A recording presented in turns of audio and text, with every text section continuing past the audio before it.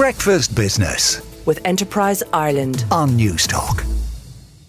So a good day on the markets yesterday, but that was after shares slid pretty badly over the past 9 months as the world heads into recession. But what are the people who have the most money doing with their cash?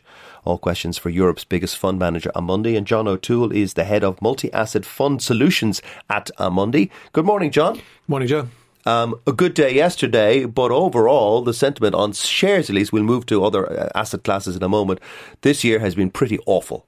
It has been a dreadful year, and this is really in the face of tightening financial conditions.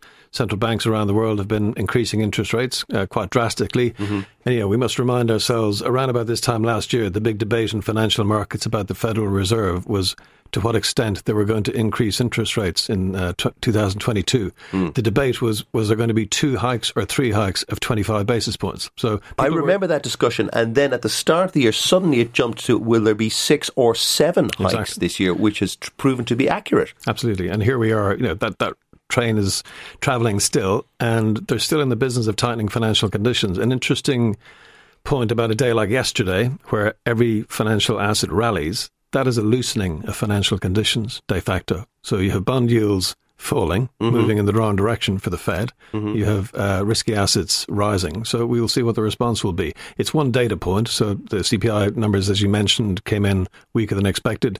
You're now at a sub 8% level. It's still a high figure for inflation in the US. But you have inflation in Europe near 11%. Yeah.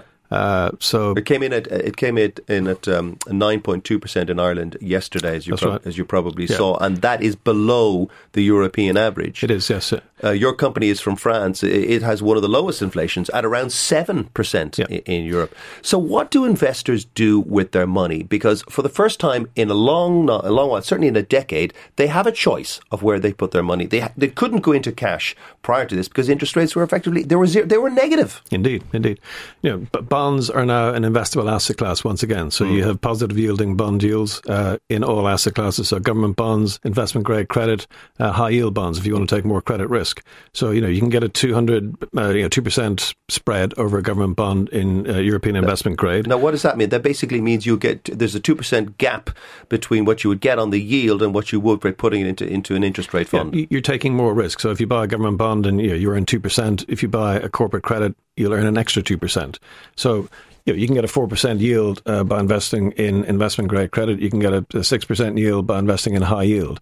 If you buy the S&P at today's valuation of 19 times earnings, you're getting an earnings yield of 5.7%. Cash at 2%. So you now have choices that you didn't have at the beginning of the year. These are substantial moves. Yields are backed up by between 350, 400 basis points just year to date. So there's a menu of options now that weren't out there. And yet for consumers, of course, it's a big pain in the neck that they didn't want the interest rates to rise. Well, of course, if you're a borrower, you didn't want them to rise. If you're a saver, you did want them to rise. What would you be advising your clients who would obviously have a lot more disposable income than the average consumer? Well, we're in the business of managing multi-asset portfolios. Multi-asset investing is all about diversification. Diversification is your only free lunch, if you like, as we say in our business. It has not worked this year. So this year has been very, very exceptional in the sense that both equities and bonds have fallen by in excess of 15%. This has happened only twice before, ever. So we're at a juncture where financial assets have performed so poorly, even relative to 2008. So, it's quite extreme things have happened. Now, we are in a situation where inflation has risen, extremely quickly. Central banks have been behind the curve. They're trying to adjust their policy extremely quickly. So it's a response to reasonably unprecedented events. So diversification always works. So you can diversify over the longer term, okay? So you can diversify across broadening asset classes. So, in our own portfolios, we've invested in gold, in oil. We've increased our interest rate exposure just this week. We've neutralized our equity exposure from being underweight to neutral. But again, we're not taking a lot of directional risk. There are a lot of headwinds out there.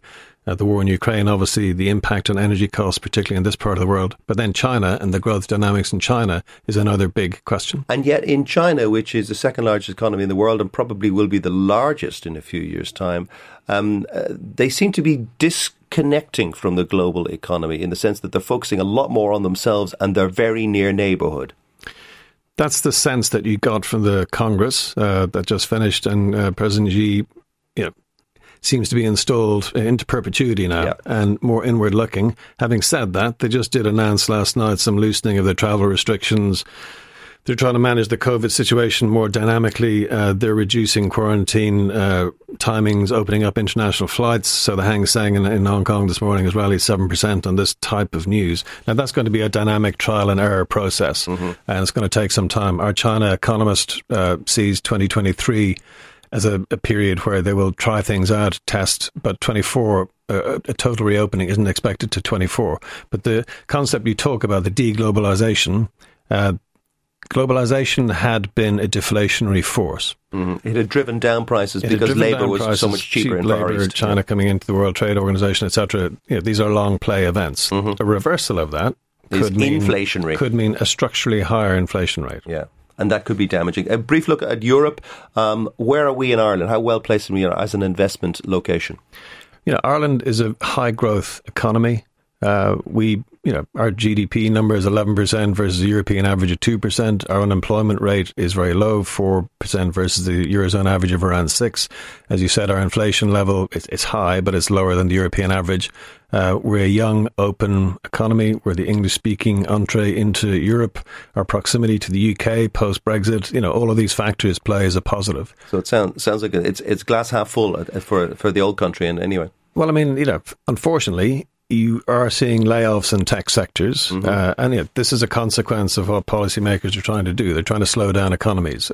Slower economies probably means higher unemployment. This is how you get inflation down, unfortunately. It is. John, thank you very much for coming in. This is John O'Toole from Amundi Capital, and hopefully we'll have you back on the show at some stage. Breakfast Business with Enterprise Ireland on Newstalk.